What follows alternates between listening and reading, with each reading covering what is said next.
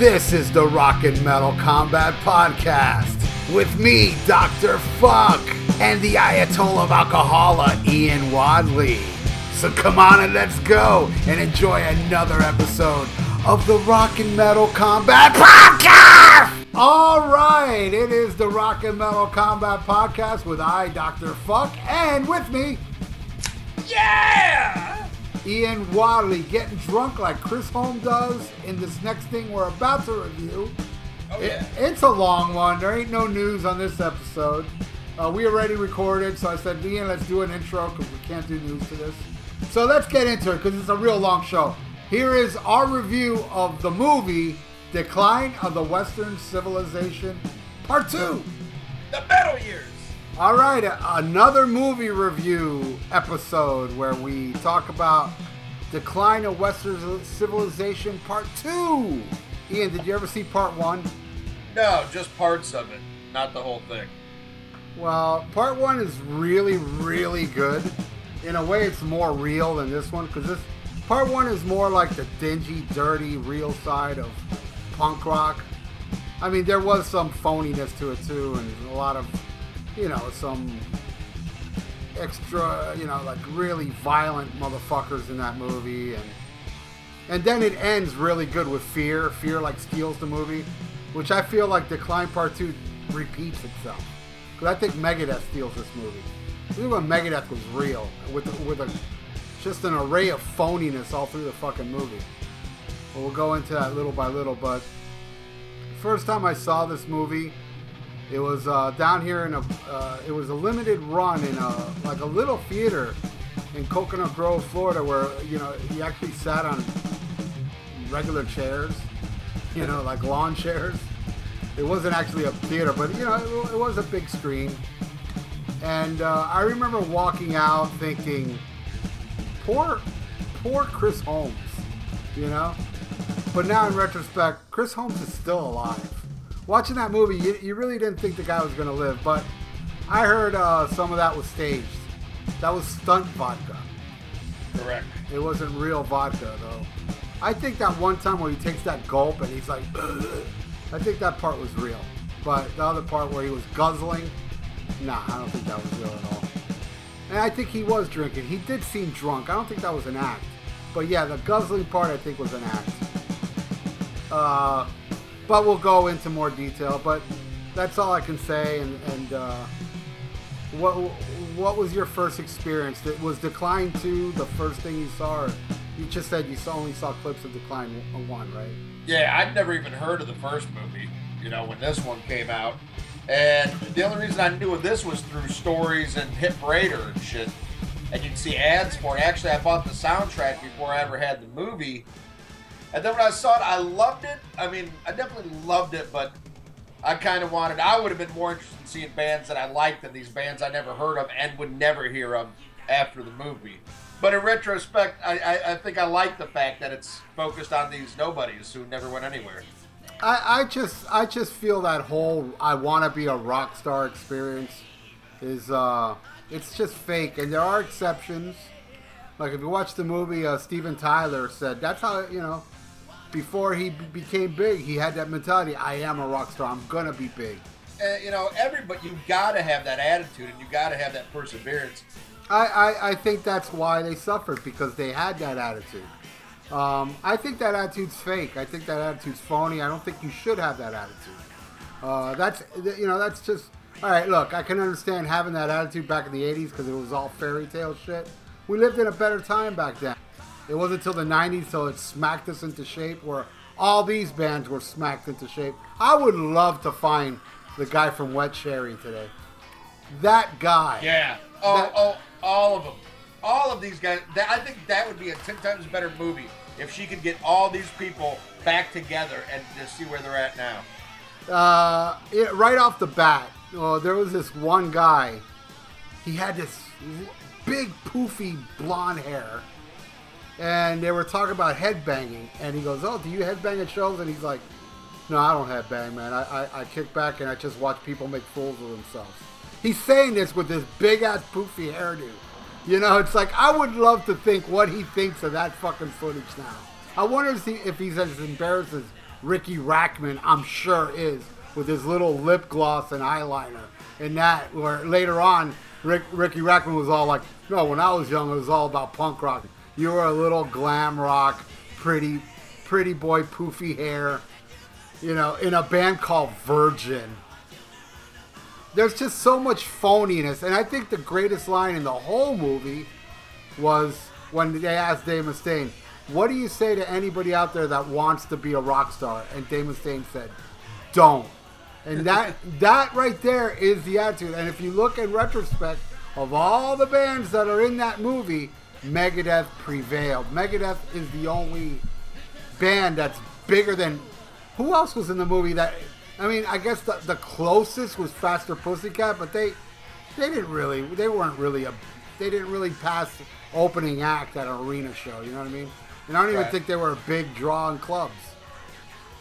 Right. The one thing, though, I got to laugh at with Megadeth, though, is he's like, oh, I never want to be the guy making music for the dollar sign. And that's totally what he did later in his career. I mean, he was trying to chase the fucking, get on the radio shit. So he did sell out later in his career, too. Yeah, but see, this is my point, though. Megadeth at that time, I'm not talking about Risk or Countdown Extinction. At that time, Megadeth was all about... Oh, I agree, but I'm saying... integrity. Yeah, later on. He sold out, But I just felt like they really did, put a little bit of sincerity and realism into the genre, because just about every other band on there was just ridiculous. I mean, stuff that Spinal Tap would laugh at. It was just so out there, and in La La Land with this whole, the guy from Odin's I'm going to be as big as Jim Morrison, Robert Plant. And then they show clips of them playing live, and it's like, how the fuck are you going to do that playing that garbage? Right. Because it was tripe. And I can tell you, I've said this before in a previous episode, I have the Odin EP. It was a pick of the week I gave, which was prior to this shit of Odin, where I actually like it. I mean, it sounds a little dated and shit, but as far as traditional metal goes, I think it's a damn fine EP. But then they went this cock rock way, where it was just so poorly done with gypsy. It's just so horrible. And you know why they didn't get big. And then what happened to Odin was it just didn't work out, and they did get signed to Atlantic Records under the name Lost Boys. And that album's even worse than what you hear in the movie. It's so bad. And now Odin, they're lucky if they get a slot opening for some cock rock band that's on his way to the Monsters of Rock cruise. What I believe with this movie, though, is I believe this chick is kind of going out of her way to make fun of metal. Yeah. And the scene, because what I did see of the first one, you can kind of tell she loved that music. She loved that punk rock, and I think she kind of jumped on this as, well, it's popular, but I don't like it, so let me get the worst douchebags I can get to make it look bad. Actually, in her defense, you got to see this one douchebag she interviewed in the first one that shaved an X in his head. This guy makes everybody in Decline look like normal people. This guy was a complete idiot, talking about beating up people and, talking about fags and niggers. I mean, everything, the most vile shit. There was several people she interviewed like that. They were just kids from the scene that were just the most low-life cretins you can ever see. So I think she really did attack the punk scene in the first movie as well. Okay, well, I haven't seen the whole thing, so maybe I'm wrong. Yeah, but she did the same angle with this. I'm not saying that she didn't try to destroy the glam rock thing, but she was the same. I haven't seen part 3 yet. I know there's a part 3, and eventually when that box set that's extremely expensive comes down low in price, I will get it. Yeah, that's another reason I haven't paid the money for it, because I would like to see the first one, because I do love punk, and I love this movie. But the third one is just about gutter punks, and I hate gutter punks. I don't even know what that is. What's gutter punk? It's homeless teenage white kids. That fucking, just don't want to fucking get a job. All they want to do is, they're real big in New Orleans. And it's like, cut your fucking hair and get a fucking job. Okay, quit begging. It's real, but you'll see them at fucking red lights with a cell phone. They got a cell phone, but yet they're fucking begging you for money. And they're young, and they're able to have no sympathy for them. This ain't like no old bum or some old lady. This is somebody who's fully able to work, but because of how they choose to represent themselves, make themselves unemployable. So I have no sympathy. I can't believe there's actually people that are begging for money that own cell phones. I've never seen that in my life. Oh, yeah. My buddy told me one time he's on his way to work. He's a professor, and this guy's right by his... a girl was right by the college. And she's on her iPhone, on a fucking iPhone, talking and begging at the same time. And he's like, bitch, I ain't giving you money to pay for your iPhone. I don't even have an iPhone. Yeah, a lot of these kids are like they're like trustafarians that get money from their parents, but they just choose to live this lifestyle. So I don't feel any fucking sympathy. Well, shit, I want to see this movie now. It's very intriguing. I'm sure she's going to make it seem like a fucking Sally Struthers fucking commercial, where, you'll want, fuck you. If you're young and able to work, get your ass out there and fucking work. I got no sympathy. I feel that way down here, too, and these guys don't even have cell phones, but I see them, I'm like, bro, you look like you can work, you're not getting a penny from me. Right. You know what happened to me one time? I was coming off the I-95 on an exit, and there was this, like, black homeless guy, and he comes up to my car, and I had no money. I said, dude, I have no money. So I reached, like, to the center. I had, like, change. So I grabbed, like, a handful of change. I go, look, this is all I got. I gave it to him, got a green light with a left. The guy threw the change at my car. He threw the change at my car because he was so pissed. I guess it was mostly pennies or something. And I was like, motherfucker, I'm never giving money no more, man. Fuck these assholes, Going back to the Decline movie, it did show what was wrong with metal, too. See, if this movie was filmed a couple years prior, when metal was a little less extravagant with your little poofy hair and your little glittery clothes, when it was a little more real, she hit it right at the right time when it was at the goofiest. Because, definitely. Because that was right when, in the movie, it was Poison, Look What the Cat Dragged In era. Right. When they were wearing all the fucking makeup and everything, because then soon after that, when Guns N' Roses came to play, everybody stopped wearing the hairspray and tried to be a little more bluesy. But this is when it was like metal taking it up. You see, because at the time, because I'm talking from experience of being there, and you were there too. You were into it, but you weren't really knowledgeable because you liked the shit, Right. Where I was disgusted by it, and believe me, when I saw this in the theater, I was just like gagging the whole way through, going, "God, this is really bad," London. My God, is that band terrible? Were they ever good? I don't know. I gotta check it out. I can't remember if I downloaded some London and just never got around to listen to it or not. I know they did put out a few albums. A great point that you made is, if they would have done this a couple years earlier, like I really would have loved to see, like, them talking to Rat and Dokken and Motley Crue and those bands rising. Right. Because unfortunately, after they broke, and I would say the biggest one you can point to is Bon Jovi. And after Bon Jovi broke, it did create this scene where everybody was getting signed. If you were on the Sunset Strip, you had all these bands that, 3 years earlier, your Autographs, your Poisons, a lot of these bands that never rose above third tier bands never would have got signed if it wasn't for the break of that, that first wave of cock rock, the Def Leppard, the Quiet Riot, all that shit.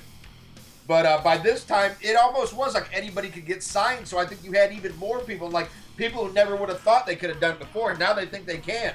Because, if Tough can get a record contract, I guess anybody. If Danger can get a major contract, anyone can. You know? Yeah, and Tough was part of this, yeah. Yeah, they were part of it. It was Stevie Ray Shell right. And the interview, like, I'm gonna make it. I'm gonna be a big rock star. Seduce, which, by the way, I do have the Seduce album. I forgot the name of it. I don't know how I ended up with it. Actually, I have it on CD. Well, there's a few decent tracks on it, but at that time, they were the biggest band in Detroit, and they were convinced they were going to be rock stars. That guitar player was like, "Oh, where are you going to be in 10 years? Retired? Yeah, I'm going to have stocks and all this. So, yeah. I may have long hair, but I'm a businessman. I'm sure right now he's like, you want catch-ups with that? You know, and and then the drummer, the singer was a little more real. Like he kind of like, well, hopefully I'll make it. Where the other two, well, the drummer was like, hey, I invested my whole life, so I'm afraid. Where the guitar players, we're gonna be big. What's the biggest band in Detroit? Us. Like the cockiness, the bear. That's why these bands don't make it. Especially today, there's still bands. Believe me, I'm in the scene, and I'm not gonna name this one band, but I'll give the initials. BJ, like Blowjob. This fucking band is so pretentious, and so this is what they do, and I'm so against this. And any bands out there that does this, hey, look, I'm not looking down on you, but seriously, when you get online and you ask people to vote so you can get on the second stage of the Rock Energy, festival or whatever, vote, or just to ask anybody to vote for your band, period. I'm totally against that, man. I think that you should make it on your own. Look, man, I'm in Thrash or Die. Unsigned band, not huge. We do get asked to play here and there.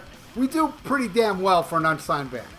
We've been in a movie. I mean, you know my history if you listen to the show long enough.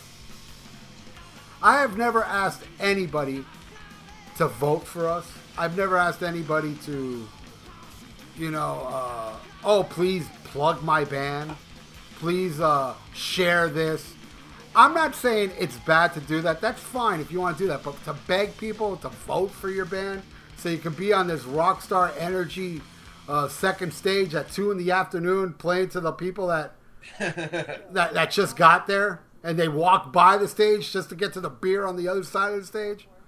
I find it like a waste of time. And this band that I'm talking about, they have wasted a lot of money on their. And dude, you got to see how they are. They're like rejects of the 80s, but they look like they're like 80s, but also they kind of got the grunge look a little bit, and they kind of sound like that Godsmack type stuff. So it's like a combination of all three.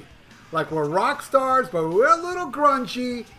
And you have your bald guy in the band with the douchebag. Now they're gonna know who I'm talking about. With the douchebag beard, where it's like, you know what I'm talking about, like lightning bolts and shit coming down. That douchebag fucking look. And and the guitar player stalked me. Fuck it. I'm not gonna name the name of the band though. Oh, come on! Now you got me curious. Oh, I'll tell you off the air. Brittany Jocks.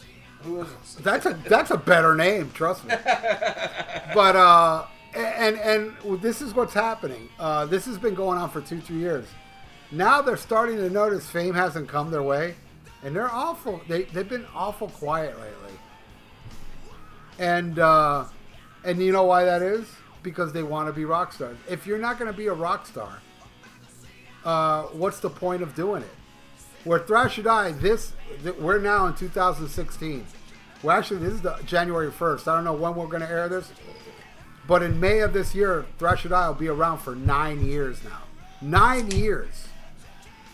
No band can last 9 years if you want to be a rock star. It just doesn't work that way. And I find it suffers the music, because if you're chasing the ring, you're gonna have to dance. You're gonna have to dance the dance. You're gonna have to do what is popular now, and that's what this band sounds like. If you listen to their music, it is like Godsmack-ish, and I even hear like some of the real like accent Alexandria elements and stuff like that, just to appeal to the young crowd. They're not writing songs for themselves. And how old are these people? Old. One guy, well, the drummer may be younger than me, and I don't know about the singer or the bass player, but the guitar player went to school with me. Oh, wow. The one that stalked me and my ex-girlfriend. Anyway, that's a whole other story.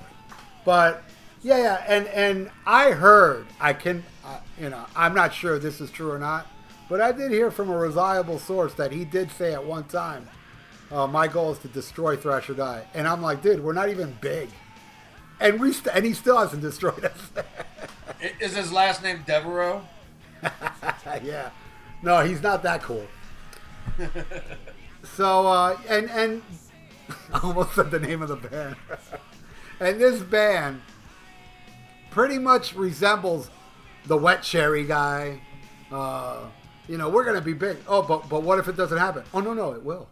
No, but what if? But it will.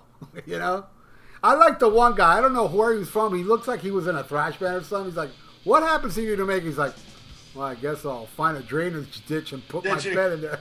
Yeah. Now that guy, that guy seemed real to me. Well, he was from one of the cock rock bands. Was too. He? Yeah, he was in the. I like. He was in the band with the drummer that says, "I don't bang my head. I beat the drums," or some shit like that. But he's like wearing the trucker hat in the interviews. Yeah. They showed him on the street without. Yeah, and that was his drummer. I beat off on the drums or some shit. You don't remember the name of the band, huh? No. Fucking Gypsy Whistle, I don't know. Some fucking Whistle. Some gay ass shit like that. Yeah, I remember when they were showing the flyers, man, some like jaded lady. Yeah. Like these really stupid I had to pause it. I thought it said Janie Lane. I was like, oh, that's about that time. Well, Warrant was around at that time, actually. But the movie opens up with Gene Simmons, of course, and Gene Simmons, at this era. I think he was transitioning back into a man because he doesn't look like the Maud of Asylum, but this is around the... no, it was right after it. This was Crazy Nights. Yeah, this is right before Crazy Nights came out. But he looks thinner, I'll give that. He looks thinner, but it's still kind of a girly leather outfit that's just too shiny. And he's in a Fredericks of Hollywood, and just, unfortunately, it's both him and Paul, their scenes are totally forced, totally staged and rehearsed, and well, more Paul than his though, man. Paul's was just ridiculous. Wait, hold on. This is my review of Paul's scene. Hold on. Oh man, yeah. I remember in the early '90s, I'd say the mid '90s. My buddy's wife at the time said, Paul Stanley's gay as fuck, and I'm like, no, he's not. I'm like, Paul Stanley gets more ass than anybody except David Lee Roth. Paul Stanley's fucking awesome. He's a man's man. But now the older I get, the more I look back at this shit, it's like, man, does he come off like a fruitcake? Yeah. And then it's like almost to prove the point that he's not. He's laying in bed with 3 girls. And you remember, I think... No. I think it was way more than 3. Okay. Was it just 3? It looked like 10. I believe 3. But anyway, I think we talked about this in the Asylum episode. I believe it was on the Crazy Nights tour. You could buy that shirt that was Paul Stanley in bed with 3 girls. Yes. No, it was just Paul Stanley standing with 3 girls all over him. Oh, yeah. But but what's so funny is, though, if you watch his scenes here, he has never sounded gayer in his life. I mean, like, he's like, I'm not going to tell you can't do it because I've done it. The only people that tell you they can are the people that failed. And they're like, do you live this life every day? He's like, yes. As often as I possibly can. I know. So it's like, as bad as Gene's scenes are, Paul is just as bad. I mean, these look like outtakes of Exposed. Well, the thing about the Gene thing, what Gene said wasn't untrue. Everything they asked him, he gave an honest answer, All girls, like, showed their tits at shows and, all that stuff. Where Paul is sitting there going, look at me, and, oh, yeah. And you think that's bullshit, the whole thing with the girls around him? What makes it even more bullshit when they asked him about money. Well, money, the only thing that money does, it makes you stop worrying about money. Yeah, right. Yeah, right. We all know now. You're a money whore. Right. Oh, and but the thing is, both of their segments seem so like they read it like 15 times before they did it. It just nothing comes out as sincere and exactly like some of the other people's does. Even though we've come to find out in later years, and we'll talk about this as we go on, what scenes were choreographed and what weren't. There was a lot of pre-planned shit here, but Paul and Gene especially come like they wrote this shit for a month, and it just like Lemmy, everything Lemmy says just sounds like, hey, that's just coming off the top of his head, and nothing's rehearsed.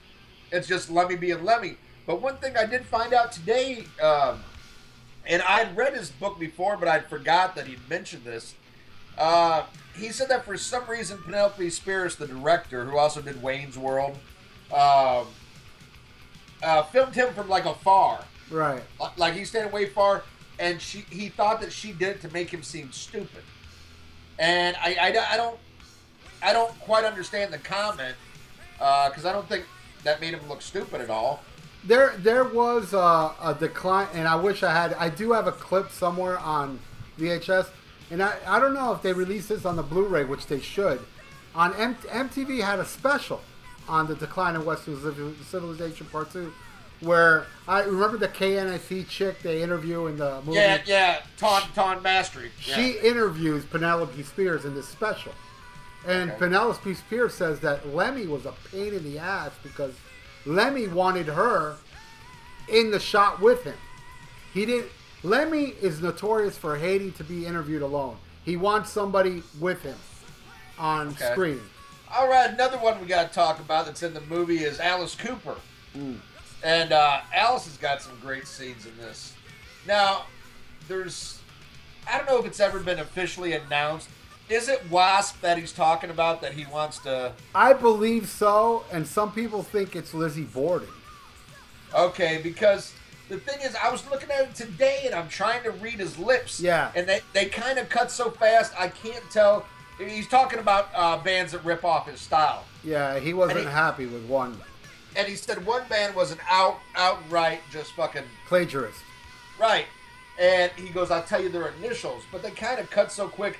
And there's been rumors. I have heard Lizzie Borden. I have heard Wasp. I've even heard Kiss. So I don't know if anybody knows for sure. They recorded this. It was released in 88.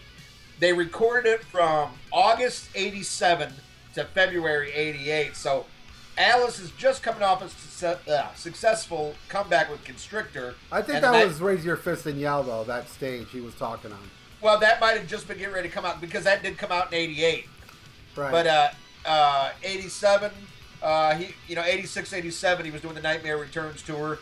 And I was even young enough to remember, that was a big comeback for Alice. Put it back on the map. It had to be Raise Your Fist and Yell, because Constrictor, they chopped off his head. Raise Your Fist, they hung him. Right, and they had that thing. Yeah, so he had the noose there. So. And then you also get Joe Perry and Steven Tyler from Aerosmith, who around this same time, they are making their comeback, because they really fell off the face of the earth.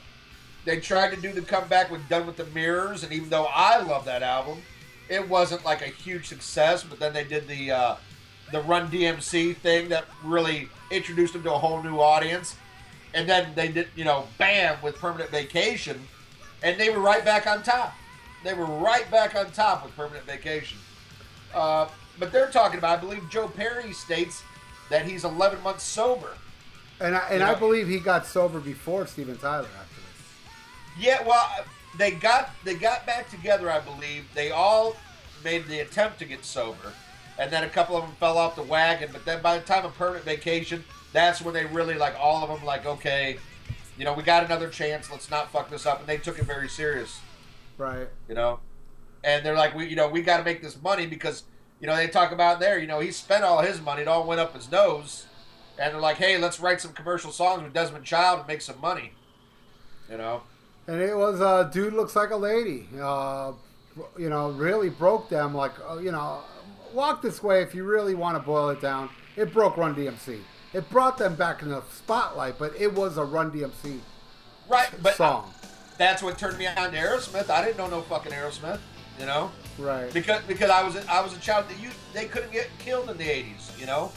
I mean, hardcore people from the 70s still knew who they were, but as far as kids I went to school with, we didn't know nothing about no fucking Aerosmith. You didn't hear no Aerosmith on the fucking radio. And then I remember the first version I heard was the Run DMC version. When I heard the original version, I hated it. I was like, this sucks compared to Run DMC. Now, of course, it's the complete opposite. Yeah, I felt the complete opposite when the Run DMC was new. I was like, this is fucking shit, man. Oh, I can imagine. I'm just saying as a kid who didn't know Aerosmith, you know. You know, just imagine if, a rap duo comes out and does a duet with Van Halen, Unchained, and does it like Run DMC did. You know, you'd be like, what the fuck? You know what I mean? Oh, yeah. That's how I felt. That's how I fucking felt, you know? Boy, and also, Poison. The Poison interview. 4 guys dying to be David Lee Roth. They're all trying to be David Lee Roth so bad. You know, it's just, you want to talk about a contrived band. That is the most contrived band ever. And I love when they say to him, oh, what do you think of you people jumping on the glam wagon? And Brett goes, oh, we put one of the wheels on that wagon. No, you didn't. Actually, if you want to go to the 70s where he did say, okay, well, yeah, Sweet and David Bowie. No, dude. Those guys put the wheels, and then Motley Crue drove that thing right down in the 80s, and you guys jumped on. They had absolutely nothing to do with the glam look. Motley Crue started that shit. Oh yeah, Motley Crue totally started it with Theater of Pain, but that's when every other band copied it, and I mean every band, from Judas Priest to Ozzy to Kiss, everybody copied that Theater of Pain look. But Poison just took it to another level, and Poison, I'll give them this, I'm not a huge Poison fan by any means, but man, they put in the time. And, they talk about it, going with the flyers and shit. They did all the work to get big. Now, I truly think, they got big because of girls. Yeah. And I think, I think that was really the downfall of metal, was pandering to the women. Because, and I know we got some women listeners, hey, I mean no offense, but for the most part, female fans are the most fickle fucking fans in the world. You got that right. They will love you for a time, just like all these boy bands. They never last forever because these girls grow up and then they're on to something else. And then you're fucked because you basically built a whole career around women, and now these girls don't care about you. Where if you get the guys behind you, dudes will stick by you. Another star we haven't talked about yet that is part of some controversy in this is Ozzy Osbourne. Yeah. And it turns out that the whole interview with him is Ozzy making breakfast, which is kind of surreal in itself to see. Like, even Ozzy being up in the daytime is kind of weird to see. Especially during that time. Right. And, but as it turns out, they said there's a scene of him spilling orange juice that I didn't even notice the scene. Yeah, you didn't see that? What? It must be cut out of your scene because it's right there in the open. I think that's staged. Oh, no. They admitted the spilling the orange juice was staged. And the real fucked up thing, that's not even Ozzy's house. That's not Ozzy's kitchen. Really? Yeah, they don't say whose it is, but they say it's not Ozzy's house or kitchen. And Ozzy's in a robe and everything. Yeah. Like he just got out of bed. Yeah. Now Ozzy is great in the movie, though, I think, Yeah. I think he's funny and tells some great stories about, drinking and drugs and being ripped off and what it's really like to be on the road and what it's really like to be famous. I believe all his answers are sincere. I just think it's silly that they set up the situation in which it was filmed. Right. Is kind of contrived, and I don't like shit like that, Yeah. I mean, when we do an episode, I take notes because I want to be prepared, I want to be informed. But one thing I hate is I don't want to do something over because I want spontaneity. I mean, I want to be prepared, but it's got to be sincere and off the cuff. And I hate when shit's rehearsed like that. That's bullshit. I find a lot of stuff on there it looks rehearsed to me. The only thing that I found like real was Lemmy. Alice Cooper seemed real. I even see the Ozzy interview as real. Just the surroundings was fake. Gene Simmons wasn't that bad, but I think the worst out of everyone was actually Paul Stanley. Yeah, that was bad. That one was the worst out of all of them. Oh, the Ozzy story that I really love. And there's a couple segments where they go, not only to the real rock stars, but the wannabe rock stars. And they're talking about groupies and shit and girls and all these crazy stories. And Ozzy's telling this story about him and another guy picking up this girl who's all fucked up. He says they get her about halfway up, and the girl's all like, oh, oh, like freaking out, flailing about. And he says it took him a minute to realize he was stepping on her hair. And that's why she was freaking out, because he's trying to pull her up, but he's got his foot all on her fucking hair. I don't know why. That always makes me fucking laugh. I can just picture Ozzy doing that and having no idea. Why this poor girl's screaming. Yeah, now that you bring this up, I got to talk about, you want to talk about staged? That Gene Simmons story about the groupie where he sent her up to the roadies. That shit is so staged that word for word, Gene said that show on a late night, that story on a late night talk show. That came out at that time. Actually, he was on that show to promote Decline, and he gives that story again. I mean, word from word. So he swapped spit and blah, blah, blah. And even back in the 80s, Gene Simmons always creeped me out when he bragged about groupies. Because it was like, you look at him, and he doesn't... I mean, it happened, but at the same time, it's like, bro, it's like, you are one disturbing looking dude. You do not... I'm sorry, Gene Simmons to me never looked like a rock star once he took off that makeup. Ever. He always looked weird. Until Revenge. That look suited him. That, there he looked, in that nice wig he had at the time. But everything he had between Lick It Up to, what is it, Hot in the Shade, he didn't look the role at all. But, it's the legacy of the demon that pulled him through it. But that guy is a weird, strange looking dude. All right. Now we got to get into one of the bands that they talk about that never really went anywhere. But, I mean, if you're part of the Sunset Strip scene, you knew who they were. And that's London. And, wow.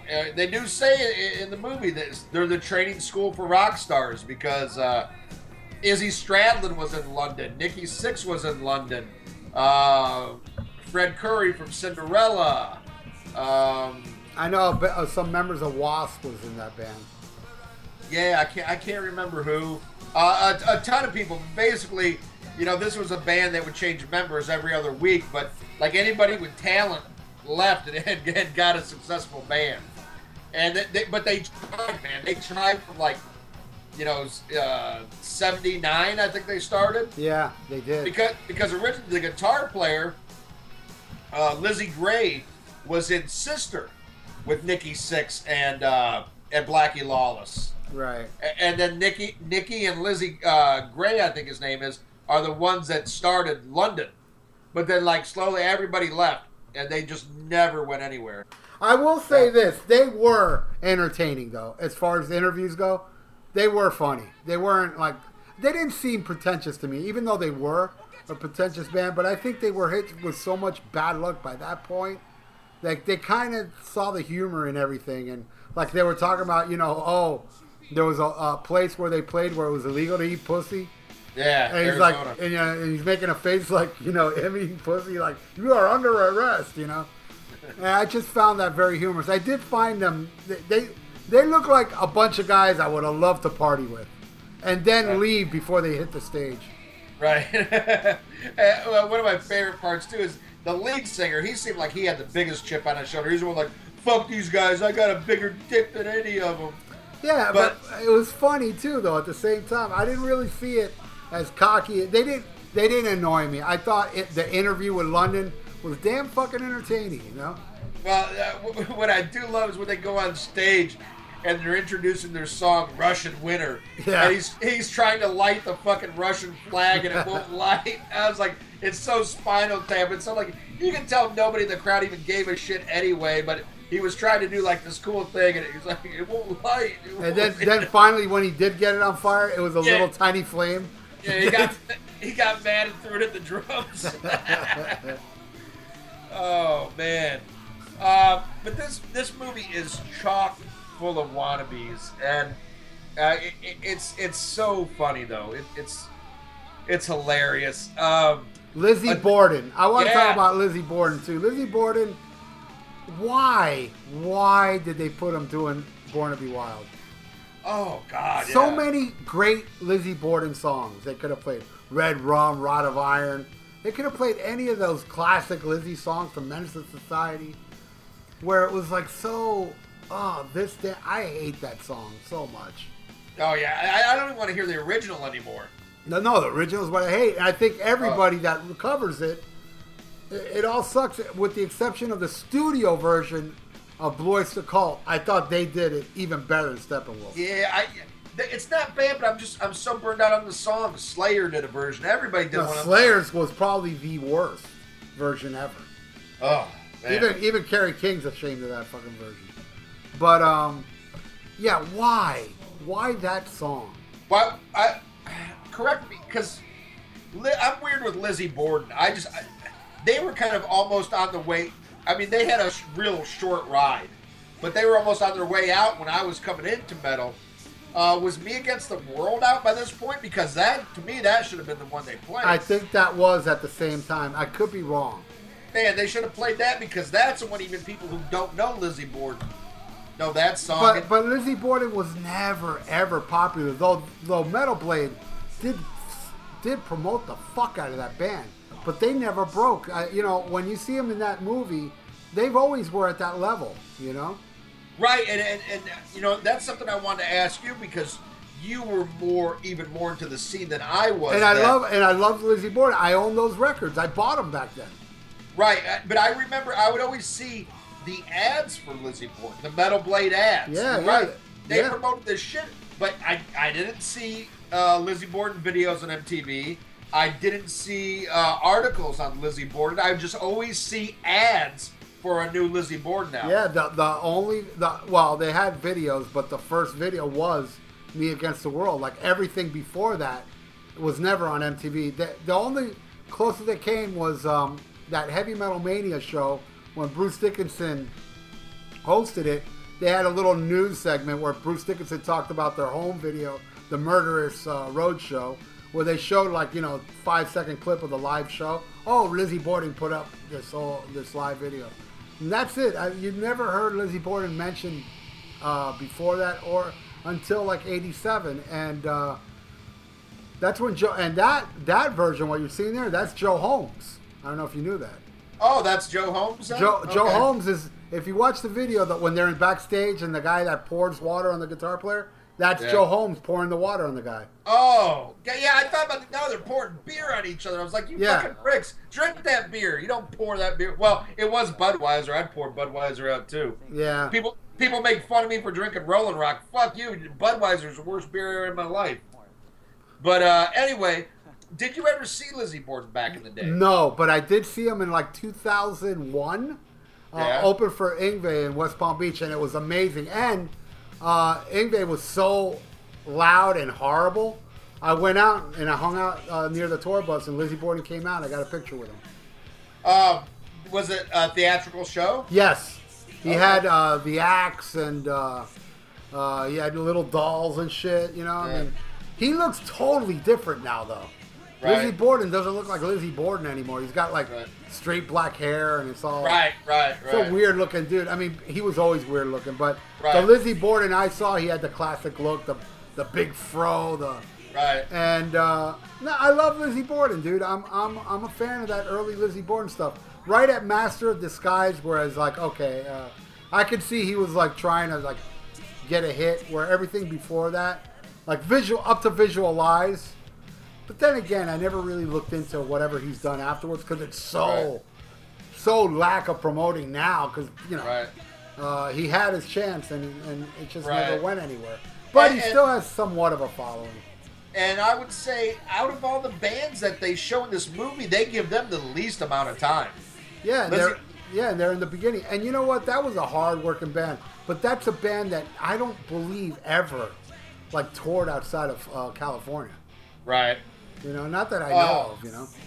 Let's see what else I got for notes. Oh, one of my favorite parts on this is there's a lot of interviews with Poison throughout the movie. Yeah. And you're either talking, they're talking either Bobby Dahl and Bret Michaels or Ricky Rocket and Cece.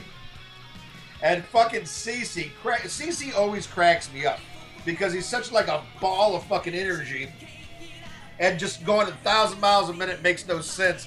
And I love what he's talking about. You can get rich and buy a Le Mans. Yeah. which was, and fucking Ricky loses his shit because those of you old enough to remember the 80s, the Pontiac Le Mans was no like fucking sports car. It was like a Ford Taurus. It was like a totally like the wrong thing to give an example of. And fucking the look on Ricky's face, like, dude, you're making no fucking sense.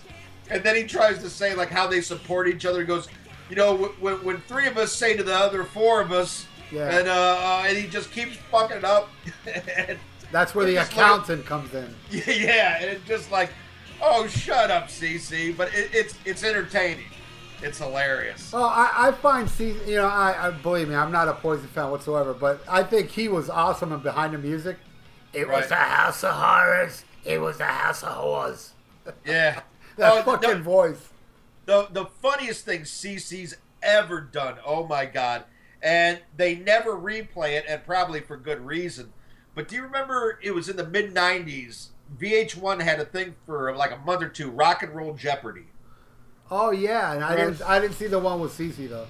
Oh, my God. And he even admitted in an interview later he was coked out of his fucking mind. and every rock player, they're playing for a charity. They don't get to keep the money. The money goes to a charity. And he's playing for kids with Down syndrome. And you've got to talk about your charity and everything. And he goes on to say, and how this didn't get edited, I don't know. But he goes, oh God, I love those goofy bastards. He did? He said, I love those goofy bastards. Oh my God. And the host of it was Jeff Probst, who does Survivor and shit. They cut to his face, and the look on his face was like his jaw dropped. Like, can you refer to kids with Down syndrome as those goofy little bastards? Oh, and hey, look, I'm not trying to make fun of fucking retarded kids, but it was so goddamn funny, and like, it's just CC coming out, it's like, I don't think he was trying to be mean, it just came out. It was so funny. And my girl saw the same thing, and she's like, oh God, they never play that anymore. I'm like, yeah, probably for good reason. I can't believe it made it the first time, but if that's on fucking YouTube, I need to look that shit up. Yeah, I gotta see that, man. Another thing I thought was cool they showed in here was how bands on the Sunset Strip always had to pass out the flyers. Right. And all the work they had to put into it, man. And it was a lot of work because as soon as you put up your flyer, somebody would rip it down and put up another one. But, I mean, these bands worked hard to get people to come to the shows. And that's an important thing, though. I mean, if you're going to make it, man, you got to promote. You got to sell your shit. I was there. You know that in '85, I was in California for a while, for months. I lived there.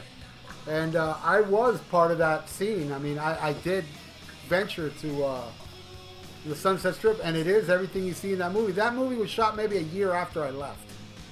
But, I saw Guns N' Roses at the Troubadour 2 years before they were signed. I saw Poison. I did see Poison, though I remember, and they did put, I didn't like them, but they did put, there was confetti at their show. They had confetti, like if it was a Kiss show toward the end. And who else did I see? I saw Odin. I did see Odin, and I took pictures. Here, oh man, I got to tell you. Was it the same singer? Odin's always been those four guys. Oh, okay. They've always been those four guys. And actually, I saw them at a Mexican restaurant before the show, but I didn't bother. I didn't bother them, though. I did buy the vinyl while I was there. I still have it. It's a white vinyl. Don't Take No for an Answer is a great album.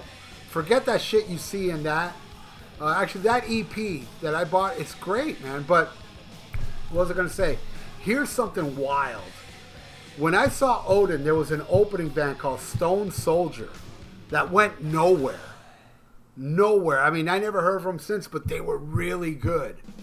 And this is a wild story. When I used to deliver Chinese food back in 2007 or 8, I was delivering Chinese food, and I had an Armored Saint shirt on when I was delivering Chinese food this one day.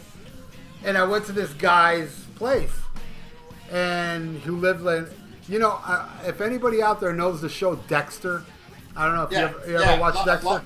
Seen every episode. Dude, Dexter, where Dexter lived, that's where this guy lived. Oh, that same apartment complex? Yeah, that same apartment complex. I would deliver food there, different people, because the Chinese restaurant wasn't far from there. So I went up, it was on the other side, and this guy answers the door, and he sees the Armored Saint shirt, and he's like, oh man, Armored Saint, I haven't heard of that band in ages. I was like, yeah, this and that. He goes, yeah. I used to be in a band back in the day in LA. I go, oh yeah, what's the name of your band? Stone Soldier. I was like, oh my God, dude, I saw you open for Odin at the country club. And he's like, holy shit, I remember that show. It was wild. And I ended up getting a demo, which I don't know if I have a demo on cassette somewhere, but what are the odds, dude? Like this band, Stone Soldier, and I still have. I took pictures with one of the disposable cameras where I took a picture of the marquee where it said Odin Stone Soldier. Wow. And that's why I remembered the name of that band. But I did see them. They were kind of new wave of British heavy metal-ish type. Yeah, they wore the goofy clothes though, but they were good. They were really good. I thought, and Odin was great too. I remember Odin played an Immigration Song. But my point is that I did live in a place called, anybody in LA listening, that I was close to there. I used to live in Robertson Boulevard. Robertson Boulevard, you can see the Hollywood Mountain from there, and the Hollywood Mountain wasn't far from the Hollywood Strip. I tell you, another guy that freaks me out in this movie, they only show him briefly for 2 scenes, but is the 18-year-old concert promoter. That looks like a gothic Brian Slagle. and like he's being interviewed in front of stained glass. Right, and he's got like purple. He's a large man with purple hair, but he's 18 years old. It's like, what kind of concert promoter? Like, what kind of big promotions are you doing? Fucking homecoming dances and shit. Yeah, it was a very odd looking dude. Oh, and speaking of odd looking dudes, who we got to talk about? The Skunk Boy. The Skunk Boy, hell yeah. Oh boy, I'm gonna be a rock star. Oh man, yeah, he's like, it's gonna come pretty easy for me. I mean, look at me. Yeah, I'm different. Well, yeah. That's obvious. Oh god, and Megadeth. In their home video, Rusted Pieces. Yep. That came out. They talk about that guy, and make fun of him. And no, they actually said, "Nice haircut, fag." They actually say that. Oh yeah. Nice haircut, fag. They say that in the home video. Yeah. I'm telling you, that this movie was just so full of these just poser, phony people, Right. But I would say even more than Skunk Dude, the one that you really want to see, like, fall on his face the worst. The one, like, there's no way you can root for him. And that is the guy you talked about earlier that's got, like, the little silvery bandana. But he's like, I've never had a job. I can't stand the thought of working. And they're like, did you graduate? He's like, no, I left school in the 7th grade. I just can't handle anybody telling me what to do.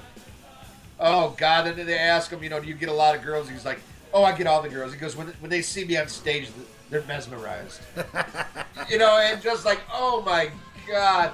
And then he, there's a part where he's talking about the groupies, and he goes, oh, yeah. He goes, when I get, famous, I'll give them, furs and the Mercedes Benzes and all that. and she's like, you'll remember him? He goes, oh, yeah, all of them. And then they almost pause it, and then you just hear people laughing as an audio track.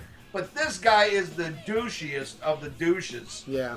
And oh my God, I really want to see like what the other guys at Waffle House have to say about their coworker, nowadays.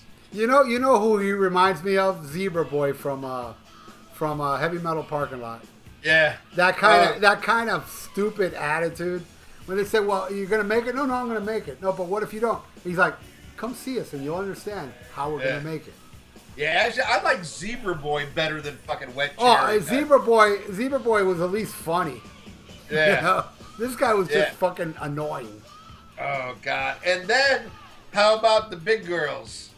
You Oh, love the sluts who've been in town for 5 weeks and already have been in 6 orgies. Yeah. Oh, let's see what's next on my list. Oh, one. You know, we talked about it a little bit, but man, this is the part. Even people who don't know the movie or would never watch it, the most legendary shit is Chris Holmes. Yes. And you talked about it earlier. I do believe he was drunk. I think so too. You know, and I think the when he's sharing that the vodka and orange juice, the screwdriver with his mom, I believe that's real. Yeah. But as far as those bottles in the pool, that's water. You know, because you can kind of tell. Because look, I like to drink, and one time I chugged some vodka like that. Dude, I seriously, like, you heard people, you know, the song Blind in Texas or being blind drunk. Right. I literally, I got alcohol poisoning. I lost my vision. That's a real thing. It happens, dude. Right. No, it's scary. I could have died. Right. Dude, don't drink like that. I mean, that it's just, you could die, you know, in all seriousness. And when he chugs on that, there's no way you can take that much liquor without even like a little, Yeah. you know, or a little something. Now, I think what happened was, especially when you hear how she, you know, fabricated all these other scenes. Now, he might have drank those 2 bottles, but he didn't chug them. And probably he just filled them up with pool water and like, hey, watch this, you know. I think actually the first bottle was real because if you look closely, he chugs like maybe a gulp and the rest he just pours on his face. Right. That was the first bottle. You know, and then he answers the question after he does that with that little gasp. Like, yeah, you know, and that's what happens when you chug a little alcohol. You know, Right. you're kind of like, you know, so you hear that. But then when he chugs the second bottle, yeah, he answers like it's nothing.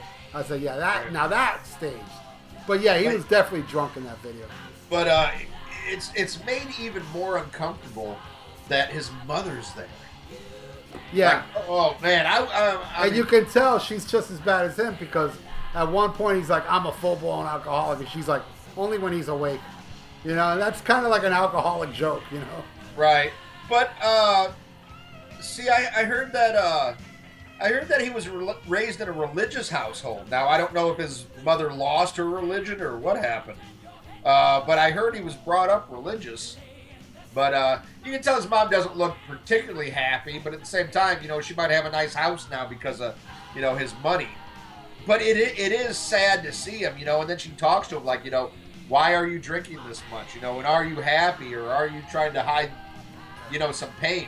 But yeah, I mean, he definitely seems like somebody who seriously has a problem in that one. He doesn't seem like a happy drunk. He seems like he would really be like an angry or a sad drunk. And it's a shame because Chris Holmes was a great metal guitar player. Yeah, but, you know, at that time, I mean now, if you listen to Chris Holmes interviews, which I'm fascinated by that man now, very fascinated by him. He moved to Europe because it's all rap and shit here. You gotta love that. Oh yeah. And when he talks about the past, he started to hate being in Wasp by Last Command because Blackie was on the cover, and Right. and inside there's like circus that shit happened, and that's at this time. So Yeah. he's very unhappy being in Wasp because he saw himself as a sideman where the band started as a band. Right. Oh, and then the thing where Blackie wouldn't let him go to the American Music Awards with Lita Ford and shit. Because it'll make him look bad. Right. You know, and then I mean, he never should allow. He should have put his foot down anyway and said, "Okay, go fuck yourself." But then again, he kind of also knew where his bread was buttered because Blackie wrote all the songs and stuff like that. And, you know, part of it could be why fuck up a good thing, but you know, Blackie seems like, and I love early Wasp, but Blackie seems like one of the douchiest motherfuckers on the planet. You want to talk about douchebags? Well, dude, the guy wanted to punch Lemmy. That's all I gotta say.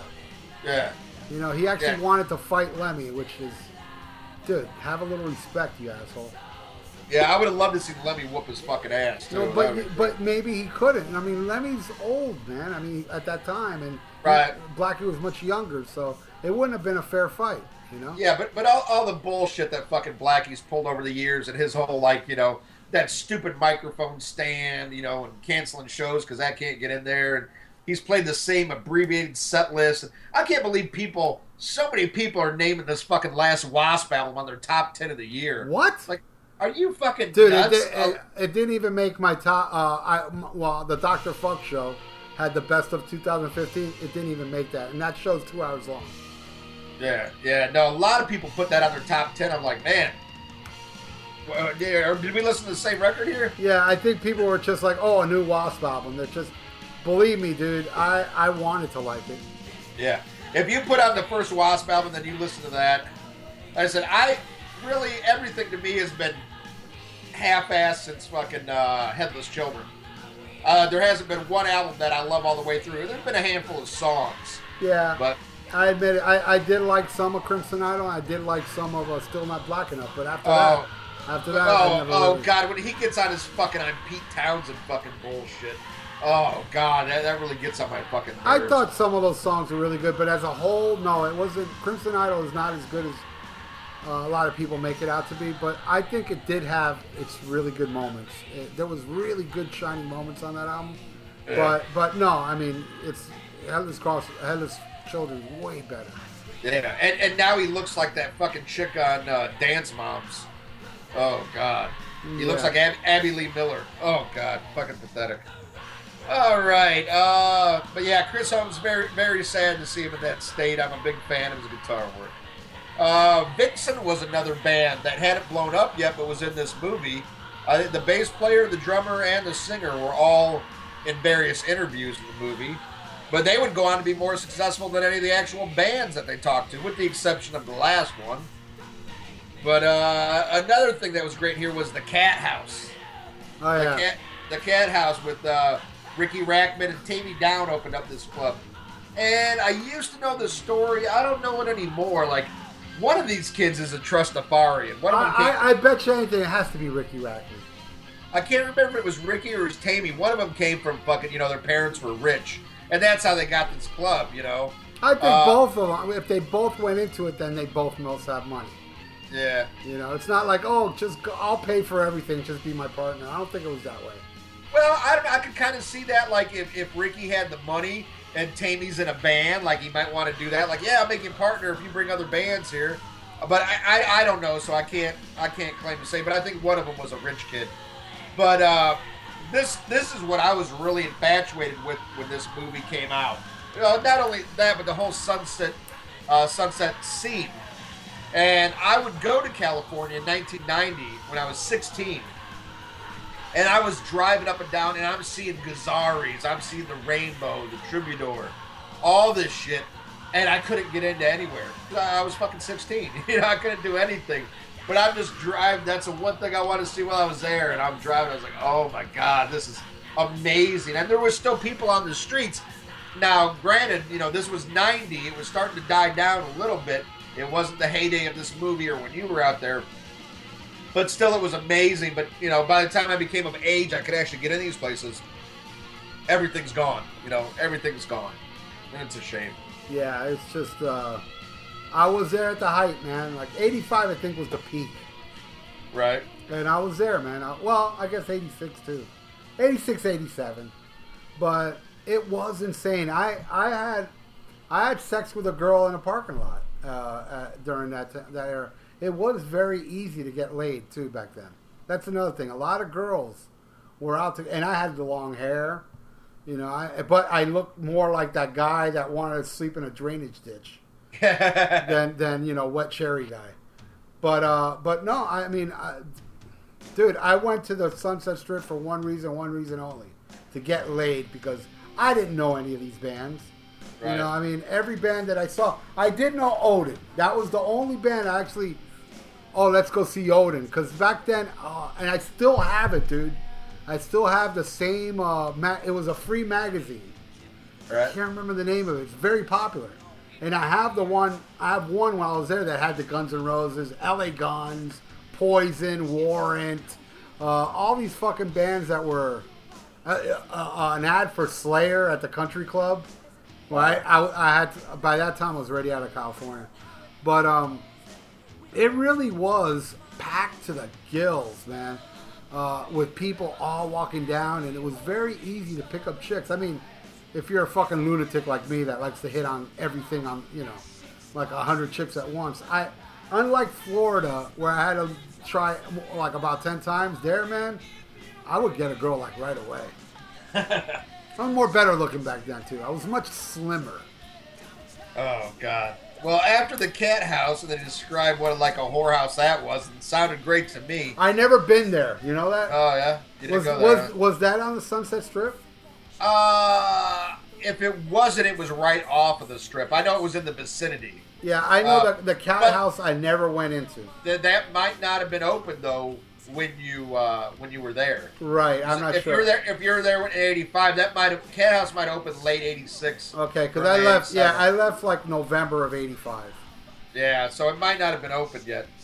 But after they talked to Ricky, they also talked to the band Faster Pussycat. Yeah. And I thought it was pretty funny that there's a scene in there where they talk to them about drugs. They're like, oh, no, we don't do drugs. Well, everybody says they don't do drugs except the drummer. He just kind of looks down, and that's the one who, got the notoriety for getting arrested for having heroin shipped to his fucking hotel room. Oh, boy. On the second tour. And I love that. Even though I love Faster Pussycat, man, I always thought Brent Muscat, I was like, dude, does this guy look like a fucking little girl or what? That guy, I'm telling you, nobody looked more like a girl than that guy. Out of all the glam bands, he looked exactly like a chick. I thought it was a chick. Man. Because the first video I saw was not Bathroom Wall. What was the other song? Don't Change That Song. That one. In that video, I was like, oh, they got a girl rhythm player. Oh, and even the way he pulled his hair back was real feminine. Yeah. But it was so funny because they talk about, what they had to do to make it. They're like, oh, we got Brett to suck all their dicks and shit. He's like, ha, ha, ha. But he was, I like his guitar playing, but man, very effeminate. But that was a funny interview. They kind of tease him about, hey, where'd you get the idea for those scarves? He's like, sorry, Steven. Yeah. And, like totally fucking stole it. I never liked that band. Can't stand that band. And that interview was not, they were all right. They were, it was like London, it was like, I can't stand these bands, but when they were interviewed, it was entertaining. It didn't come off as pompous or fake or phony. And See, I think Faster Pussycat's second album is the best Aerosmith album they never released.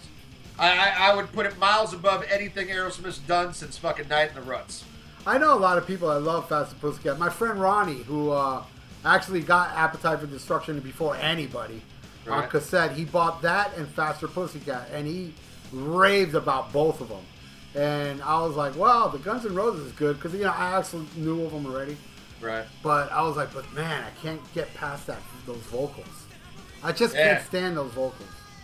See, I liked it, and I really loved, the first album's all right, but to me, the second one is light years above, and then, next one wasn't as good, and they were gone, and now they're like almost an industrial type band. It's just Take Me Down now, right?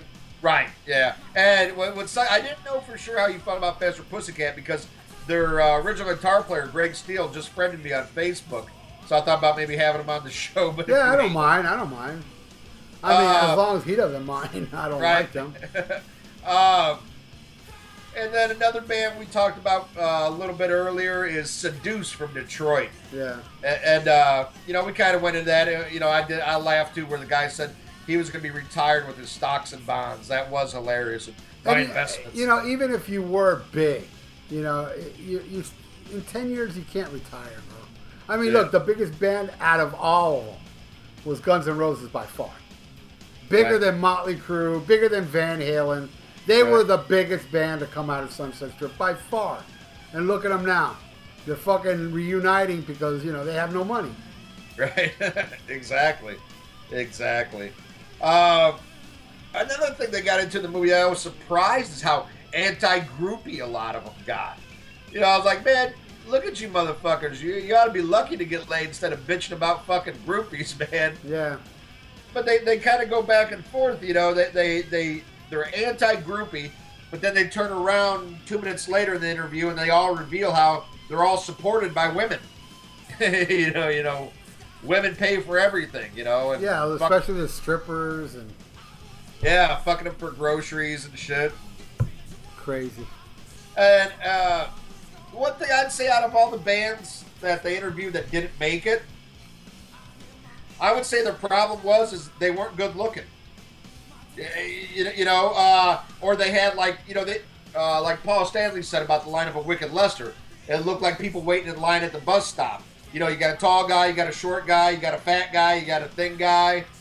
And I think with all these other bands that you've never heard of again, you know, like even Odin, you know, the singer was a pretty boy, and bass player was all right, but Jeff Duncan, who would go on to Armored Saint, he was kind of chunky. The drummer was kind of chunky. And they were brothers, by the way. Oh, yeah, that's right, they were brothers. The Chunky Brothers. And, but the thing is, this is the time where everybody's writing it for the girls. Yeah. And if you weren't, you know, you had to look like Poison. I mean, okay, Poison did have CC, which he was kind of like the Mick Mars. You know, you got three good-looking dudes, and then you got the one dude who can play, you know. But, I mean, girls, all they care about is the prettiness and the ballad. You know, like my girlfriend, you know, we talk about Motley Crue, she refuses to acknowledge Mick Mars. You know, like, yeah, because you just, you know, diddle yourself to fucking Tommy and Nikki and Vince, you know. But to guys, it's about the music. But if you're going to make it in that hair band shit, you had to be pretty. And you had to write girly type shit. You know?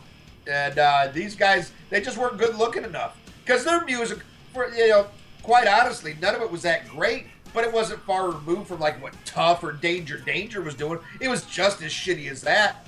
They just look more like chicks than these other bands. You know? Yeah, and but then again, I mean, if they were good looking, you know, you got to say, Poison was an exception. Bon Jovi was an exception. These are bands that, I mean, no matter what I think, and no matter, I know there's a lot of fans out there. Come on, let's face facts. They are mediocre at best. You know, yeah. I know. Look, the Bon Jovi thing. I know Bon Jovi writes really good music for Cougars. You know, I mean that. I'm sorry, man. I know Greg Barnes or somebody on the Rock and Metal Combat. I think but that's like a woman. He probably wants to fuck John Bon Jovi. That's why he likes it. I think there's a few more too. I think Stephen Kirsch. He questions his sexuality too, though. Well, okay. You know, when I see that, I think, okay, I guess there are exceptions. There are some guys that like Bon Jovi, but as a whole, the reason they still play stadiums is because of chicks. Yeah. And if guys go to those shows, I say about 80% of them are going to get chicks, you know? But it's mostly chicks, older chicks. You don't see, like, many young chicks go see Bon Jovi. And the same thing with Poison to a lesser extent. Poison can go out there and it's a fucking chick fest. You know? Oh, yeah, and then you get guys who go because they know the chicks are going to be there. Exactly, you know? And a lot of the girls that do go to these things, with the exception of Bon Jovi, the Bon Jovi, I really do feel it is legitimate. These chicks love those fucking Forever songs and, you know, I love you, baby, always there for you shit. You know, it really did resonate with these chicks at a young age that it's hard for them to let go. I can understand that because I know girls like this. Right. But as far as Poison goes, dude, that's like some really, really slutty chicks that go to that. Right. You know? And what pisses me off, really hate about Bon Jovi is that fucking cocksucker does everything he can to distance himself from where he came from, from the metal scene. But, you know, here's the thing, cocksucker. You're the one that dressed up like you were in our scene, you know? Yeah. You dressed like you were fucking metal. Now you don't want to be fucking metal. You know, now, you know, he puts out a country album. He puts out a pop rock album. I mean, his shit is, you know, there's not much difference between Bon Jovi and Huey Lewis. The only difference is I like Huey Lewis. But it's pop music. It's pop rock music. It's not fucking metal. He was trying to be the pop Bruce Springsteen. And he still is trying to be that. Like, telling these little stories and acting like, you know, dude, Bruce Springsteen, and I'm not a Bruce Springsteen fan, don't get me wrong, but Bruce Springsteen's the one that went up on stage, oh, when I met the big man, and this and that. And I've Right. seen Bon Jovi do the same shit. Yeah, back when we played the Stone Pony. Yeah, it's like, shut up. Yeah. It's so fake, man. Yeah, right. You know, your music is, you know, your lyrics are one notch above fucking Bret Michaels. Let's not fool yourself. You know, Yeah, shit no, I'm house telling poet, you. know? I'm telling you, if he was my dad, I'd do heroin. That's funny. Made beer come out my nose. Oh, man. Oh, man. Oh, man. I would love to sell smack to fucking Bon Jovi's daughter. Yeah, would be that awesome. shit. When I heard that and I heard she didn't die, I laughed. Oh, man. Oh, man. Let's see another character we got to bring up. Shot through the arm! You missed a vein. Is the old lady. I don't know if she's like a social worker or what. The one that tells you about how, you know, what metal people wear and the 666 and what all that means. Oh, I loved her, man. She was awesome. Yeah. Oh, she's funny. Yeah, And how- that was great. Till I saw the movie, The Whole Sign of the Horns, I never realized this. It is true. There's a 6, and there's a 6, and there's a 6. you can find anything. No, if you but wanna talk it about is true, though. Come on. It's Right. true. But none of us would have ever known it if it wasn't for the help of this awesome lady that brought it to our attention. I love that bitch. Oh yeah, I like how she says she has a program to de-metal kids. Yes. And here's another thing. You know how you de-metal a kid? You play Bon Jovi. Yeah, there you go. Yeah, you get him to like Bon Jovi.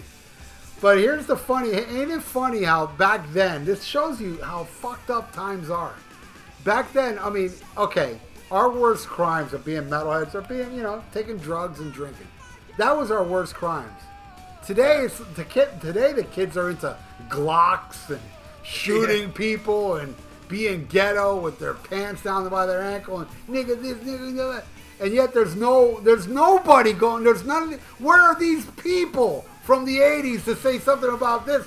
And that's what we're dealing with today. But back then it was about, okay, we got to take these kids out of it because they're getting drunk, they're getting high, and they're worshiping Satan. So we got to stop that. Yet today nobody's trying to stop this. If anything, they're encouraging it. I mean, we have people like hating cops today. I mean, really hating the police officers. All I can say to all you people listening now that hates a cop, next time somebody breaks into your house, call a crackhead to help you. There you go. Thank you. All right, now time for my hero of the movie, and man, I truly picture this guy as being your father. I know he's not your father, but if you had a father, this is what I picture the way you are, and that's Bill Gazzari. Yeah, I love that guy. Oh my God, I love this guy.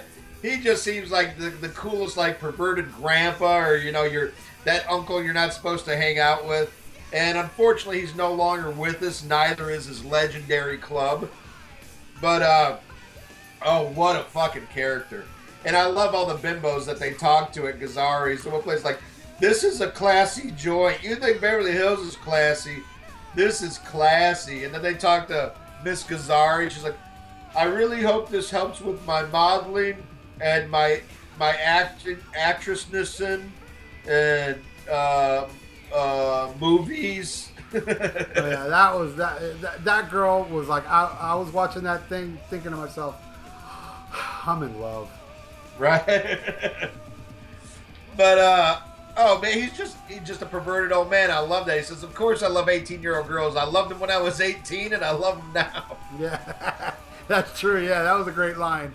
Oh, that made me think of you. And then he says, I'm not a 60-year-old man. I'm 3 20-year-olds. Gotta love it. But man, what a. It was cool to see a guy that was part of a bygone era because he looked like somebody out of the Rat Pack. It's funny because he says the guy's going to be even bigger than David Lee Roth, and Yeah, poor guy. that didn't happen. The guy from Odin, and he's Randy O. Yeah, and he's wearing the assless chaps just like David Lee Roth. And like, Yeah. hey, only Dave can pull off. Dave and Prince are the only people who should be able to walk around with assless chaps, unless you're in a leather bar, I guess.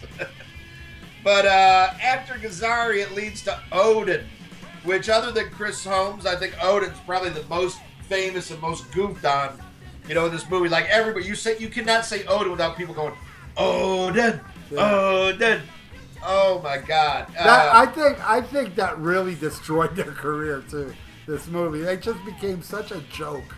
Now you said they were the ones that they changed their name and became Lost Boys. Yes. I have that album and I haven't listened to it. Oh, yet. It's really bad. The first track's okay. It's called "Crying." It's all right. Right. But the rest is just horrible. But that makes sense when you think about it, because Odin. When I hear the name Odin, I think of like either German power metal or like a traditional metal band. You're right, yeah. Where Lost Boys sounds like what they were. Yeah, but like I was telling you earlier, their EP, it doesn't really sound power metal, but it fits the name Odin more than what you see in this movie with Gypsy. Right. Well, so basically, whatever was popular, they played at the time to get signed. Right. Like when they did that, okay, traditional metal was in vogue. Then that's out of vogue and it's cock rock. So now they're playing cock rock. And then, that Lost Boys looks like a Nelson album cover. I'm sure it's probably Nelson-like music. It's only him on the cover too, Randy O. Yeah. He's the only guy on that album cover. Like already, they're trying. Well, to it's smart because he was the pretty boy, so they tried to sell that image. Right. And the video was shown on Headbangers Ball once, I think, once or twice. Really? Yeah, Really? they made a video for the song "Crying." I don't think I ever saw it. I'm sure it's on YouTube. But Odin, man, when they show him playing live, to me they sounded horrible. I mean, it sounded like real subpar. It was fucking cock rock. bad. I mean, really bad. And then, go ahead. No, I'm just saying it didn't sound anything like the EP. Right. And then it kind of goes into where, right before they end with Megadeth, they kind of talk to everybody that's in these bands and not only the bands that they show, but other aspiring musicians that they interview in and out the movie, but where everybody's going to make it. Yeah. Every one of them, and man, almost all of them believe it. Except, I love they show the two kids that they look like. The one dude with the real curly, like he almost looks like a Hasidic Jew. Him and his buddy, especially his other buddy's like, yeah, that'd be nice. That'd be cool. They're the only ones like, well, maybe we won't, but everybody else, you couldn't tell them, Right. And what a great documentary you could make nowadays, talking to each and every one of them. I would love to see who's still alive, A, and B, what they're doing and what they're up to, and not to goof, not like I'm better than anybody else, but it's so funny. Some of their attitudes, I'd just love to see what they think about how they came across in the movie. I'm sure all of them, just about all of them have to be embarrassed. Even if they didn't act like a fool, they definitely look like a fool. Right. Even the chicks. I'm sure a lot of girls are very ashamed of their big hair past. I notice on Facebook and stuff. Because I've seen girls on my Facebook that were tagged by their buddies from an 80s picture, and they're like, take that down.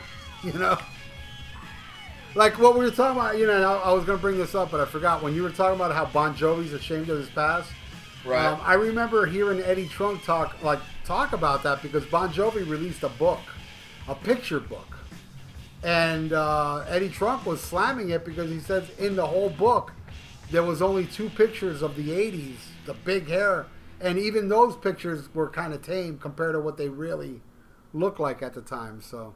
Really? But, it does make me smile to know that Bon Jovi knows at one time that he's ashamed of what a phony he was, at least at one time. That makes me smile. But for me, dude, you find any picture of my past, and I haven't changed except for the beard. I still have the same. I still wear the same clothes, same scraggly hair. Gained a few pounds, but I never changed. I never wore the big hair. I never wore a bandana around my head. I was never in that scene, I mean, I just left that for the professionals, I gotta send you some pictures of me. I did have a mullet in junior high my freshman year. That I never had. I've never had a mullet. Oh yeah, I had it. Well, it used to be a fight, for me to go get a haircut. And that was like my only little, letting it grow in the back. But, oh, God, it looks so terrible.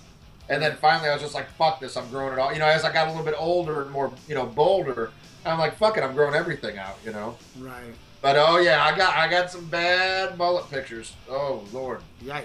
That's one thing I never had was a mullet, ever. Oh, yeah. I did have the white walls, the shaved side. Yeah, I had that too. I had that at one time, but the hair covered it, Right. And I sweat profusely with that, Yeah. Everybody had that after the fucking Motley Crue video and Faith No More and shit like that. I had it, before that. It was actually Jason Newsted. Yeah, and that's Justice, true. And Justice for All. 89 is when I had that look. Yeah, but 89 is the same time when Motley Crue did it too. Okay. Don't Go Away Mad video. And 89 was the same year that Don't Go Away Mad. Don't Go Away Mad was like late 90s because you got to remember Dr. Feelgood. Listen, Dr. Feelgood had a lot of singles. And it was like a year after that album came out. Do your research. Don't Go Away Mad was like a good year after that album came out. So yeah, Megadeth does stick out like a sore thumb, but it was a great time for them. Even though, So Far So Good was a letdown to most people, they were still held in high regard, and they were still very much a dangerous band at that time. And I'm glad they were included because it gave another side of the metal scene compared to everything else you were seeing in this movie. There was this other movement going on that was, just as important and more important, really. It was full of attitude and snottiness. And, Dave Mustaine. I mean, Dave Mustaine didn't come out as snotty as he really was. He was a little more reserved. They might have edited it somewhat.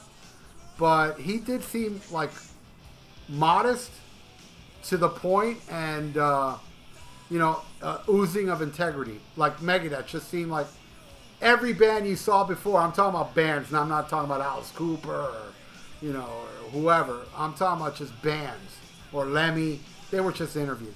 But as far as musical, they ended it right. Just like, to me, the first Decline, it did have an okay band here, and X was all right, and some other ones. But Fear, blew every band away. Oh, hell yeah. Badly. The way that movie ended. And it was awesome. It was full of attitude where people spitting on them and fights breaking out. It was great. So this one, even though it was a little more tame, it did end with integrity.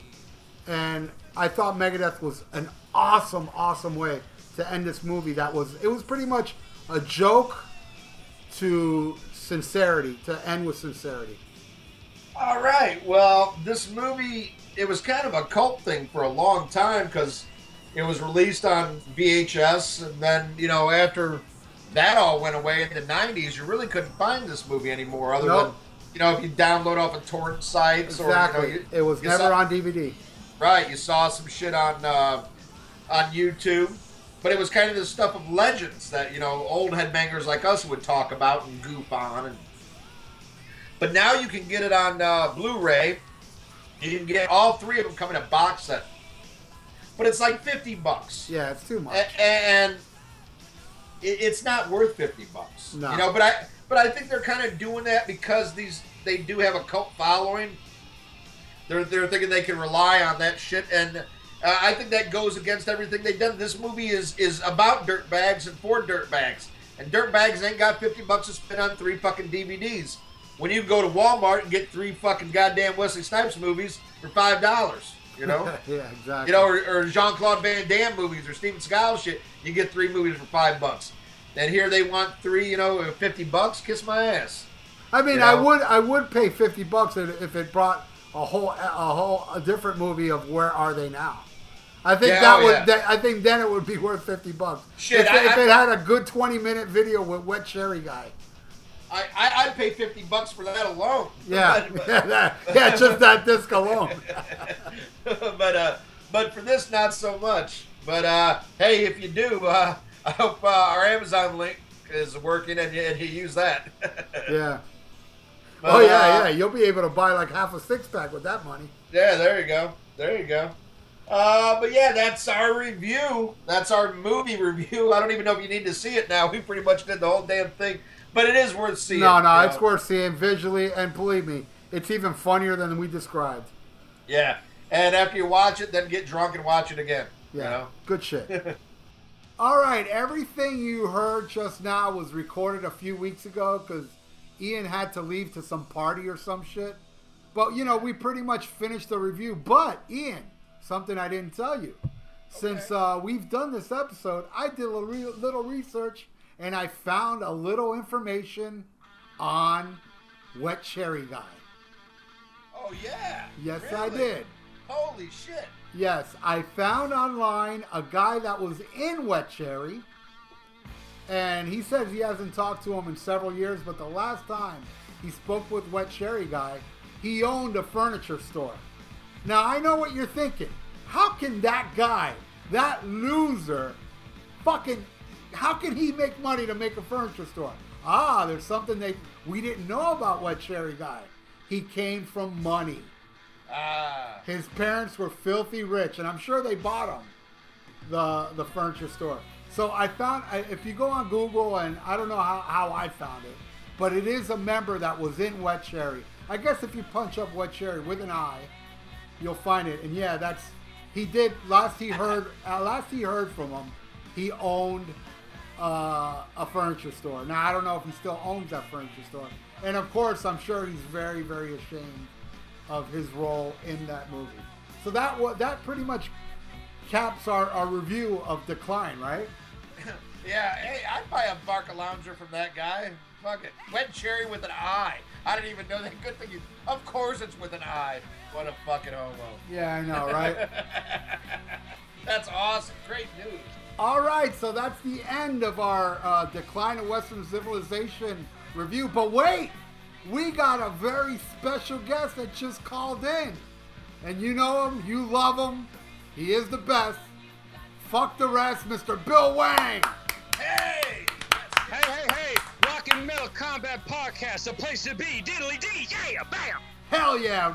And Bill, it just so happens you called us right when we ended our Decline of Western Civilization Part 2, the Metal Years review. Have you seen that movie? Yeah, I have seen that movie. I barely remember it, but I have seen that movie. Yes, I have. Dr. Fuck. Yes, sir. All right, just give us the scenario. Where did you see it and what year? I saw it in 1988 when I was living in Concord, California. And it was back when I used to do a lot of narcotics, so I don't really remember a lot about that movie. But I just remember the Chris Holmes craziness and it's phenomenal, and his mom was so proud of him and whatnot. And Gene Simmons and Paul Stanley, Paul looking as gay as always. And I remember a couple other little tidbits, but not really much. But yeah, Apartment 206, Concord, California. Bam.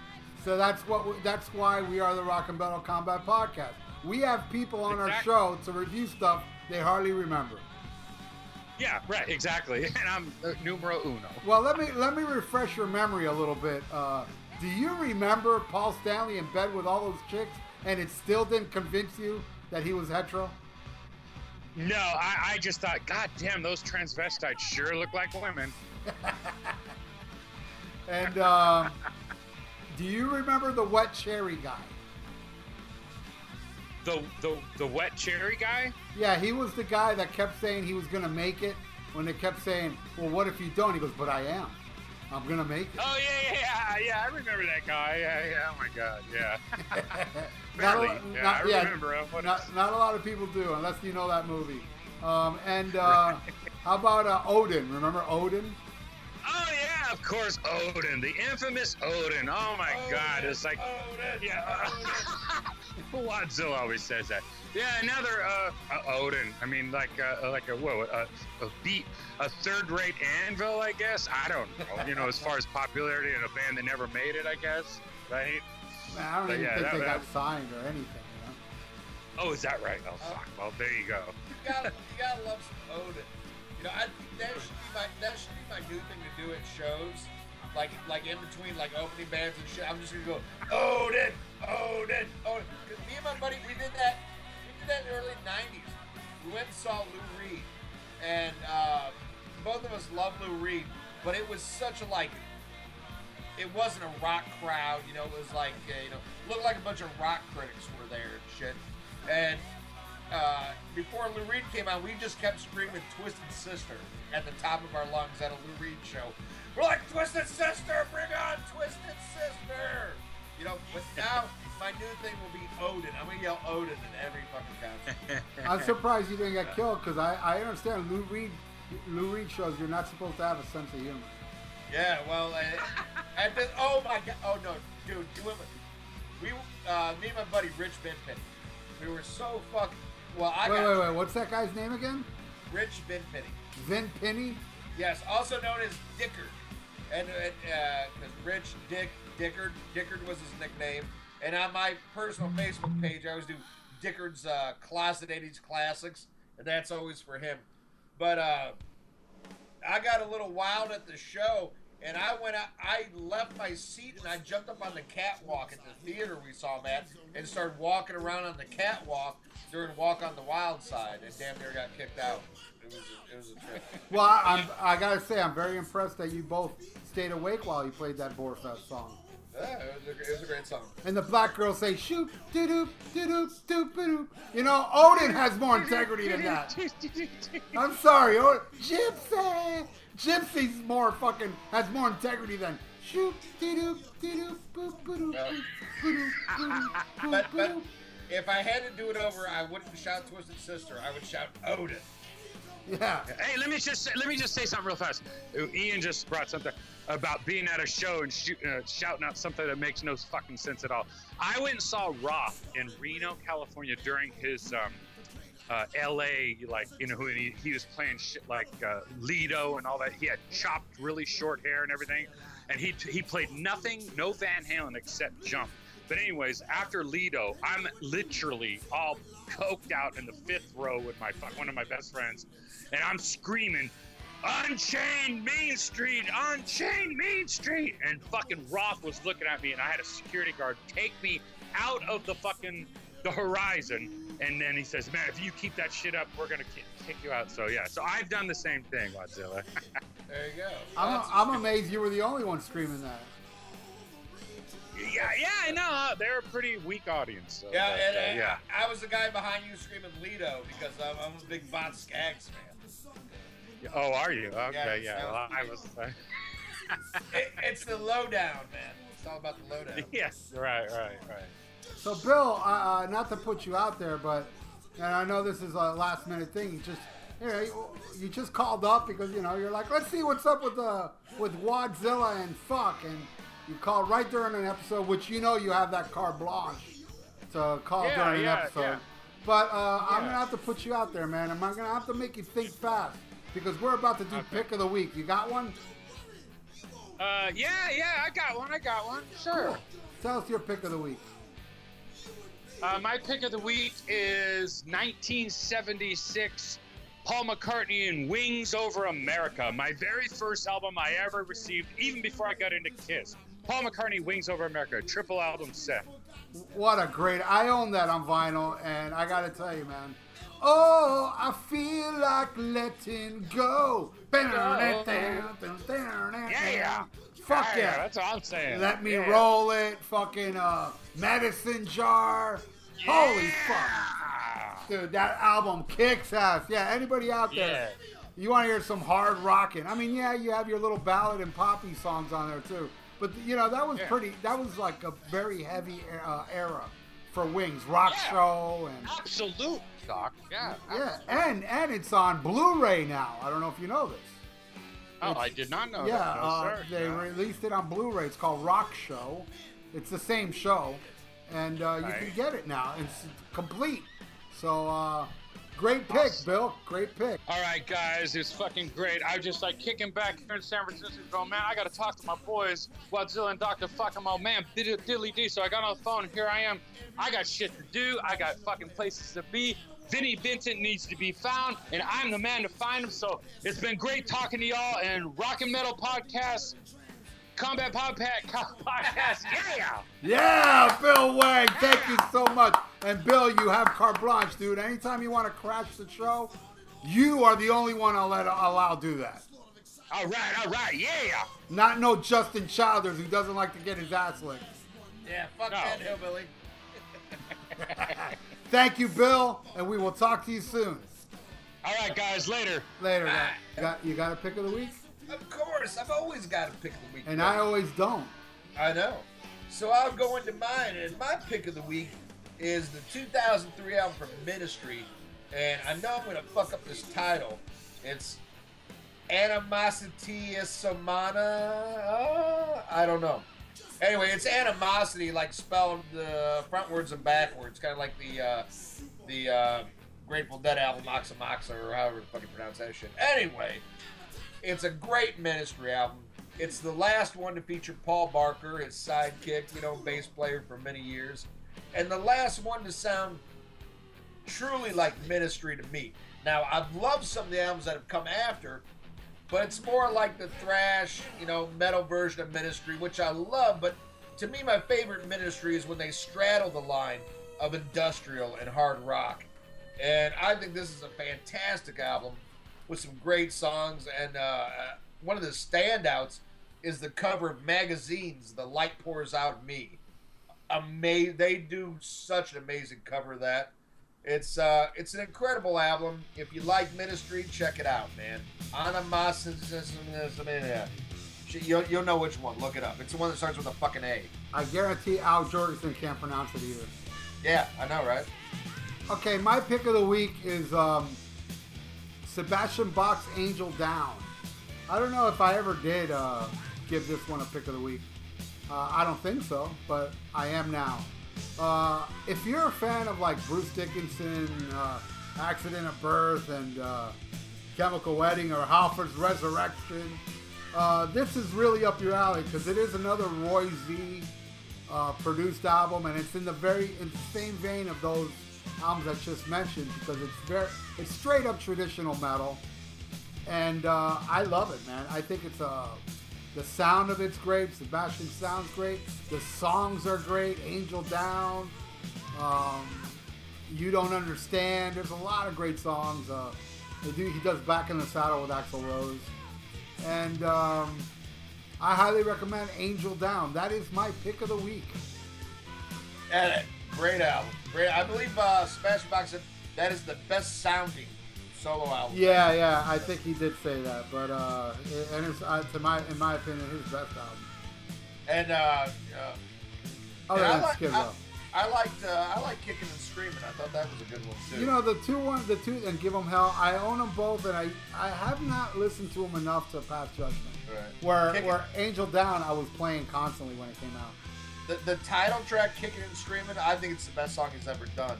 But I do like the him and Axl doing Back in the Saddle, which I think Axl's only on the last verse because he showed up late. No, I think he sings throughout the whole song. It's a duet. It's a joke. Oh, I'm sorry. I've been working almost 3 weeks in a row, and I got another 2 weeks to go. I haven't had a day off in many weeks, and I'm not all here, man. Well, you're a hard-working man. Hats off to Roy Harper and Ralph Vieira. Yeah.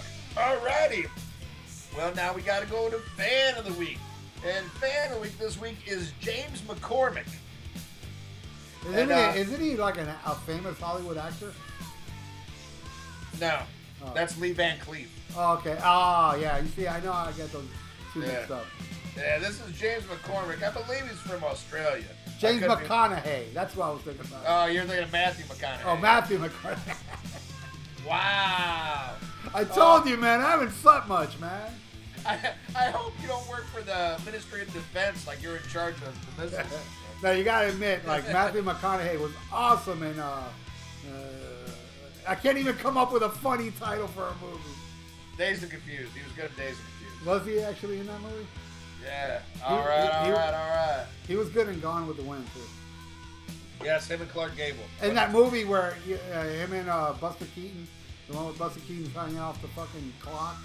That's a good movie he was in. That is. All right. Well, James, man, you have joined the Facebook page. You contribute a lot. You post a lot. You comment a lot. And that's what we look for, man. When you join, don't be a fucking wallflower.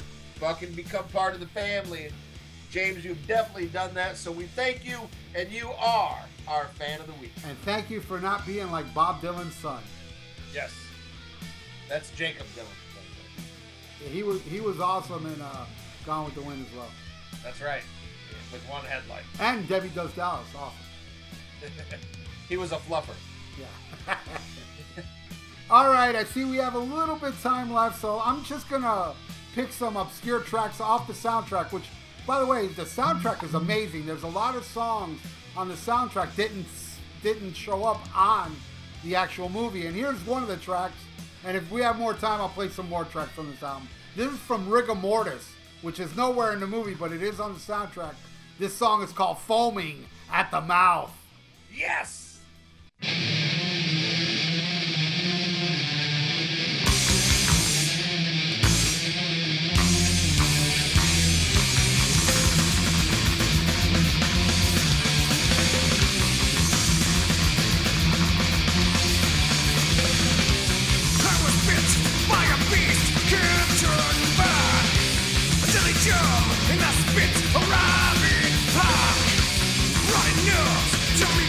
A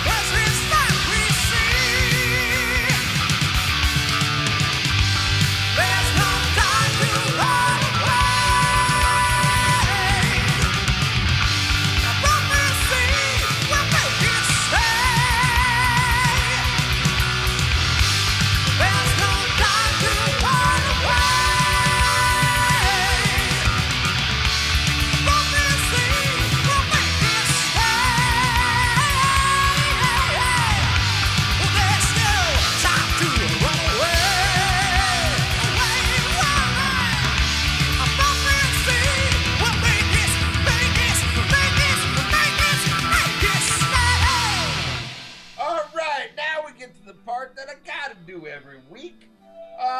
Talk about the stuff we got to, and that is Podbean. Check us out on Podbean, our home, our main page, where there's links to everything, where you get every episode every Sunday morning. Go on there, follow us, subscribe, whatever the fuck it is. Leave comments. You can leave, if you join up, you can follow us, leave comments on the episodes. I love that kind of shit. Also, check us out on iTunes. And if you're on iTunes, subscribe to us on iTunes. That way you get every episode. And also leave a review. You leave a review, we're going to read that shit on the air and make you famous. Because people all over the world listen to this shit. And they will hear your name and hear your review. So be funny and give us 5 fucking stars. Also, check us out on that metal station where you can hear us twice a week. Thursdays at 6 p.m. Eastern and Sundays at 11 a.m. Eastern. Also, while you're on that metal station, stay on that motherfucker, because always after our show, you hear the Dr. Fuck Show. And that could be 2 hours, or that could last 2 days. Those are some crazy fucking shows. Yeah, I'm spontaneous, man. Depending on how I feel. If I'm drinking liquor, if you tune in, I'm drinking liquor, chances are I'm going to go on for like 8 hours. Oh, yeah. So definitely check it. You love this show. You love Dr. Fuck. Check that out, because he plays some of the best shit, some rare shit, some amazing shit. And even more important than that is the amazing stories he tells. And he's very interactive. You can go on that metal station's chat room. Yeah, it becomes, actually, it's a show where everybody's involved. Everybody asks me questions. I tell their names. Then I answer the question. There's no question I stray away from. Like, somebody asked, what's your sexual fetish? And I was like, I like to have my ass licked. So, saying shit like that, I ain't got nothing to hide. Somebody also asked me, are you gay? And I said, no. So I'm fucking, dude, I admitted I wasn't gay. There's nothing I'm not afraid to say. Yes, he is not gay, but he loves the music. Yes. All right, while you're still on that metal station, check out a friend of ours, a big fan of the show, Mike Tyler, has 2 shows. One on Tuesday that is strictly thrash, and another one that on Friday that just plays everything. And there's a lot of great DJs on there, and probably by the time you're hearing this, I'm going to have my own show on there. Rock Cock with Ian Wadley. Oh, you're going to call it that? Rock Cock, yeah. All right, good. You finally get to use that name. Yeah, it's the Rock Cock. Man, I hope it's a success. I can only dream to be as good as Ralph, because he does a hell of a job, and so does Mike Tyler, and all the DJs on that metal station. And listen to that shit 24/7. I want to thank Scott Green for believing in this show and playing this show twice a fucking week. That's how much he loves us. Awesome. Also, check out our Amazon link. You want to support the show? There's a way. You get something you want anyway, and we get a little bit of kickback. And we appreciate it. And that's what I like. We win, you win, everybody wins. And you can buy anything you want on Amazon. Doesn't have to be music or CDs. As long as you use the link that's on the Podbean page, you follow that. Whatever you buy, I get a little kickback, man, and I appreciate that shit. And last but certainly not least, get your ass on the Facebook page. That is where all the craziness and drama goes down. And I post on there Monday through Friday. Ralph is on there too. And it's just, man, no holes barred. You can say what you want to say, have fun. And, man, let's talk about rock and metal. It's a good time. Check it out. Then we want to talk about some shows that we believe in and some shows that believe in us. One you really need to check out is Ralph's friends at Barbarian Rage. Definitely check them out. Ralph, you want to say something about Barbarian Rage? They're great guys. They're funny guys. And they're kind of like us, spontaneous, because every time I'm on their show, they call me up going, hey, you want to go on the show right now? It's like, oh, okay. And I'm never ready, and they always, they're awesome. They're spontaneous. They're different than us, but that's what makes them awesome. People that are different than us. But then again, everybody's different than us when I think about it. Except people on Insane Asylum, but they don't have a podcast. That's right.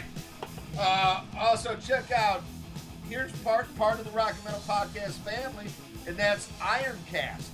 Check out Ironcast with Greg Barnes, Mr. T from Germany, and Jesus Christ, Luke Ennis, the ringmaster, Luke Ennis. Definitely check them out. Check out History Science Theater, man. Our friends up north, in the Great White North. I love that fucking podcast. One of the first ones I was ever exposed to. Check out Ken Mills' great Cheap Trick dedicated podcast, Cheap Talk. He also has a Monkeys podcast called Zilch.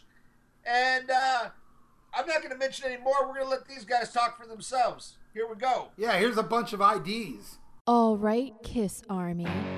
Since 2007, you've been getting Podkissed, the Kiss audio fanzine for your ears. That's right, it's your Podkissed. Every month, the Podkiss crew, along with the Kiss Room, brings you Kiss talk like no one else, whether it be roundtables, interviews with the band past and present, analysis, and great Kiss fun. Hi, this is Ace Frehley, and you're listening to Podkiss. Hi, this is Bruce Kulick, and you're listening to Podkissed. The Podkissed, the Kiss audio fanzine for your ears.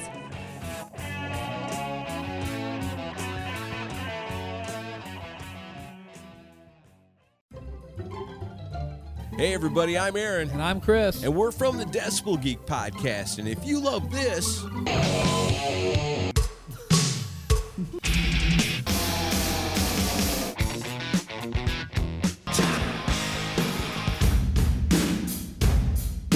then you'll love us. That's right. Brand new episode every single Monday. You can find us on iTunes and at decibelgeek.com. And the best thing is, it's rock and roll and it's always free.